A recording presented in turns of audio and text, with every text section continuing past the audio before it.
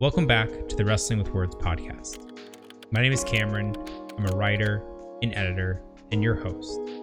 Here, we talk about all things related to writing and storytelling, and the goal is to help you tell better stories while also understanding how the best stories are told. Today's topic will probably relate to just about every writer out there, regardless of genre, age group, or where you're at in your own career. On their own, these 4 do's and don'ts of dialogue might not be as powerful individually, but holistically and conceptually put together will help make your dialogue more interesting and engaging, while also making it feel realistic and have actual impact and value. The first don't of writing dialogue is to avoid monologues. This is something that I'm sure every writer starts out or has at one point in time overdone. I can distinctly remember that with myself, I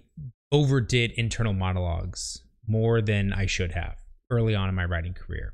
But the biggest thing that we want to avoid when it comes to our characters monologuing is them rambling, or at least appearing that they're rambling on the page. One thing to kind of consider and to think of this is, when was the last time that you were in a conversation with someone and they were monologuing? It probably felt preachy, or that you were being lectured. And the same kind of happens in our stories and on the page. Dialogue is a little more dynamic than that. There's a give and a take. There's a back and forth to it.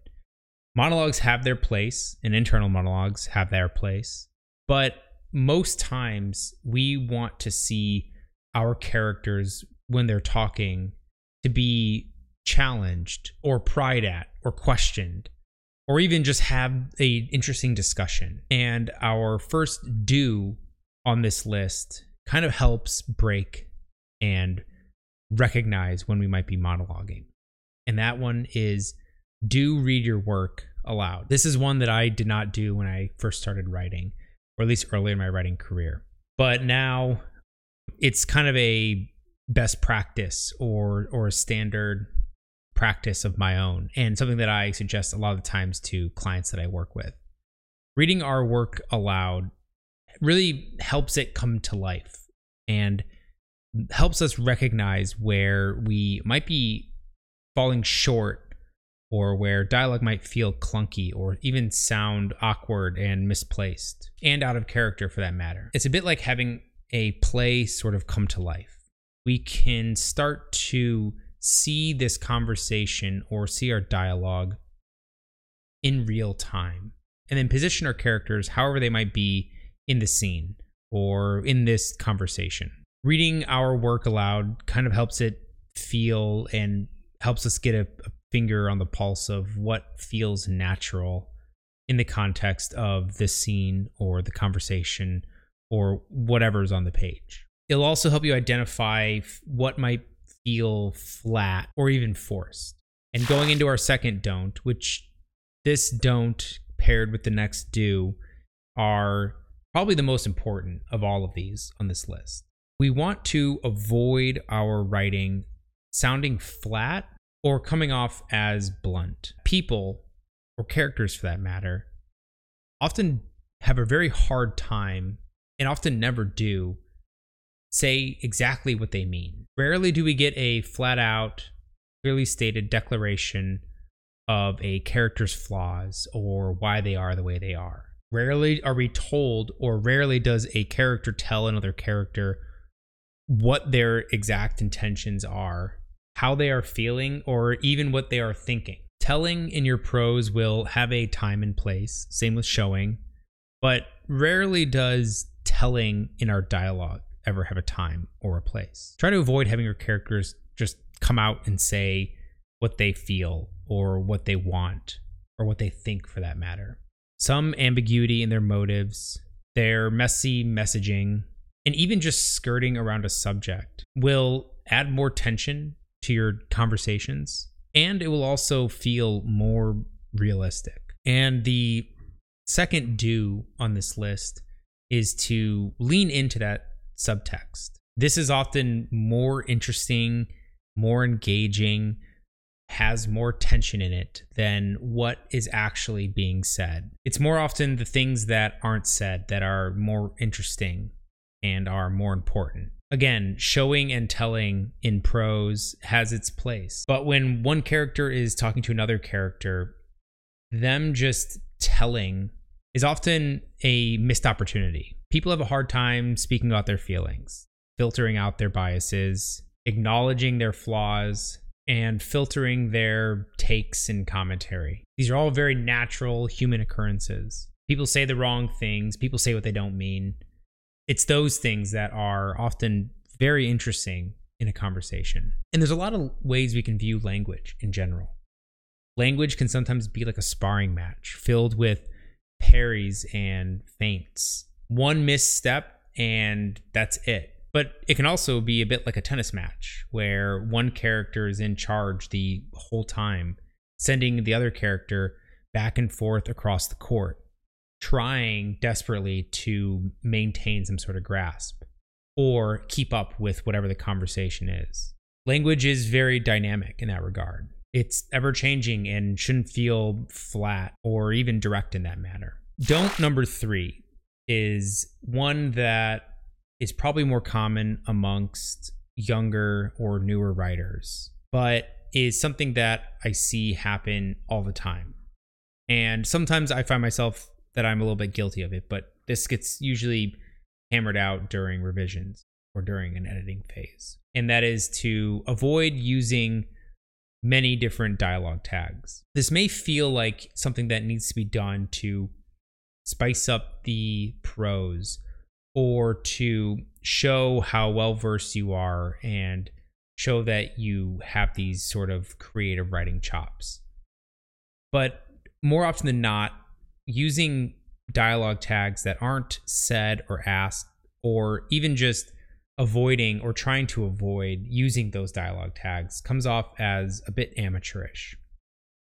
I don't mean that in a negative way. A sort of soft rule is that 90% of our dialogue tags should consist of said or asked. And the other 10% can be those sort of more complex dialogue tags. But we really want to avoid using these other dialogue tags. This, again, kind of falls into the bucket of telling and showing. It almost feels like you're forcing us to interpret, or you're forcing an emotion onto a statement that's being said. There are a lot more creative ways that we can express how someone is shouting rather than just saying they shouted. There are also better ways to write or express how a character might perceive the way that someone, or how they are feeling about the way that someone said something, as in a response. But that does lead us into the next do on our list, and that is to use said more than you think you should. Said and ask are the bread and butter of dialogue tags, and for good reason. If you feel that this is constraining your creative ability to express your dialogue, try and think of more creative ways to express or conjure up the emotion that you want to invoke that a character is using when they're speaking. Combining dialogue tags with movement and action can often carry a lot of weight in a good way, and often be the backbone of establishing an emotional response or emotion in your dialogue. Sticking to said and ask will force you to come up with other ways and look at your characters and see what their mannerisms are and how they express themselves in the context of a conversation. We don't want to just slap a complex verb as a tag, as that can sometimes feel like you are forcing the reader to interpret a certain thing that someone's saying in a certain way. And sometimes, if we do a good job of establishing the way a character speaks or the way in which they interact with another character, we sometimes don't even need dialogue tags at all. Having established clear voices for each of our characters will let them stand out amongst your cast. And we can sometimes go on and have entire conversations without a single dialogue tag, which sort of segues very easily into our final don't. For our final don't, we don't want our characters to sound too similar to one another. Now, this doesn't mean that you need to make every single character these extreme examples to have them stand out. Sometimes a little bit goes a long ways. If everybody seems like they are speaking familiar, but one person has an accent, even ever so slightly, that one person will stand out much more clearly than any others. Same goes for mannerisms, or the way that someone is speaking, or the action tags that you might associate with that, or even slang that they might have. The biggest thing is that we don't want our characters to all start to blend together. And this can also sometimes happen if we lose track or we are using pronouns too often. If we have a scene where two characters that are the same pronouns, or even a group of characters where multiple characters have similar pronouns, it can be very hard to keep track of who is speaking, especially if we are using just pronouns to go off of. Same thing goes though if we are using multiple characters with multiple different names. This can often be hard to keep track of who is who, but if each character has their own distinct voice, it becomes much easier. And our final do kind of helps facilitate making those characters stand out. And that is to really consider the background of your characters. The background of our characters will have a massive influence over the way that they speak and the way that they approach certain conversations. Find out what makes them stand out. Do some have accents? Do some talk with their hands?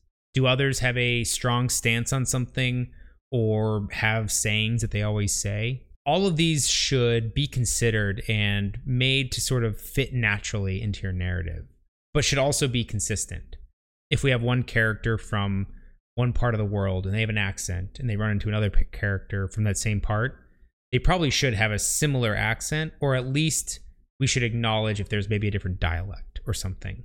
There's nothing kind of more frustrating than not being able to keep track of a large cast, especially if the dialogue and the story is engaging. And we should really consider all of these points when we are crafting our dialogue in our stories. Each one of these on their own won't fix or make your dialogue great. Just like not just one writing tip or piece of writing advice will make your writing better. It's the implementation of all of these things that will create more interesting and realistic dialogue. But that's a good place to sort of wrap things up when it comes to the do's and don'ts of dialogue. Let me know what you're wrestling with, and if you have any topics that you might want me to cover next. You can do so by either sending me an email, messaging me on any of the social media apps, or leaving a comment down below. That's all to say. Thanks for watching, and thanks for listening, and I'll see you next time.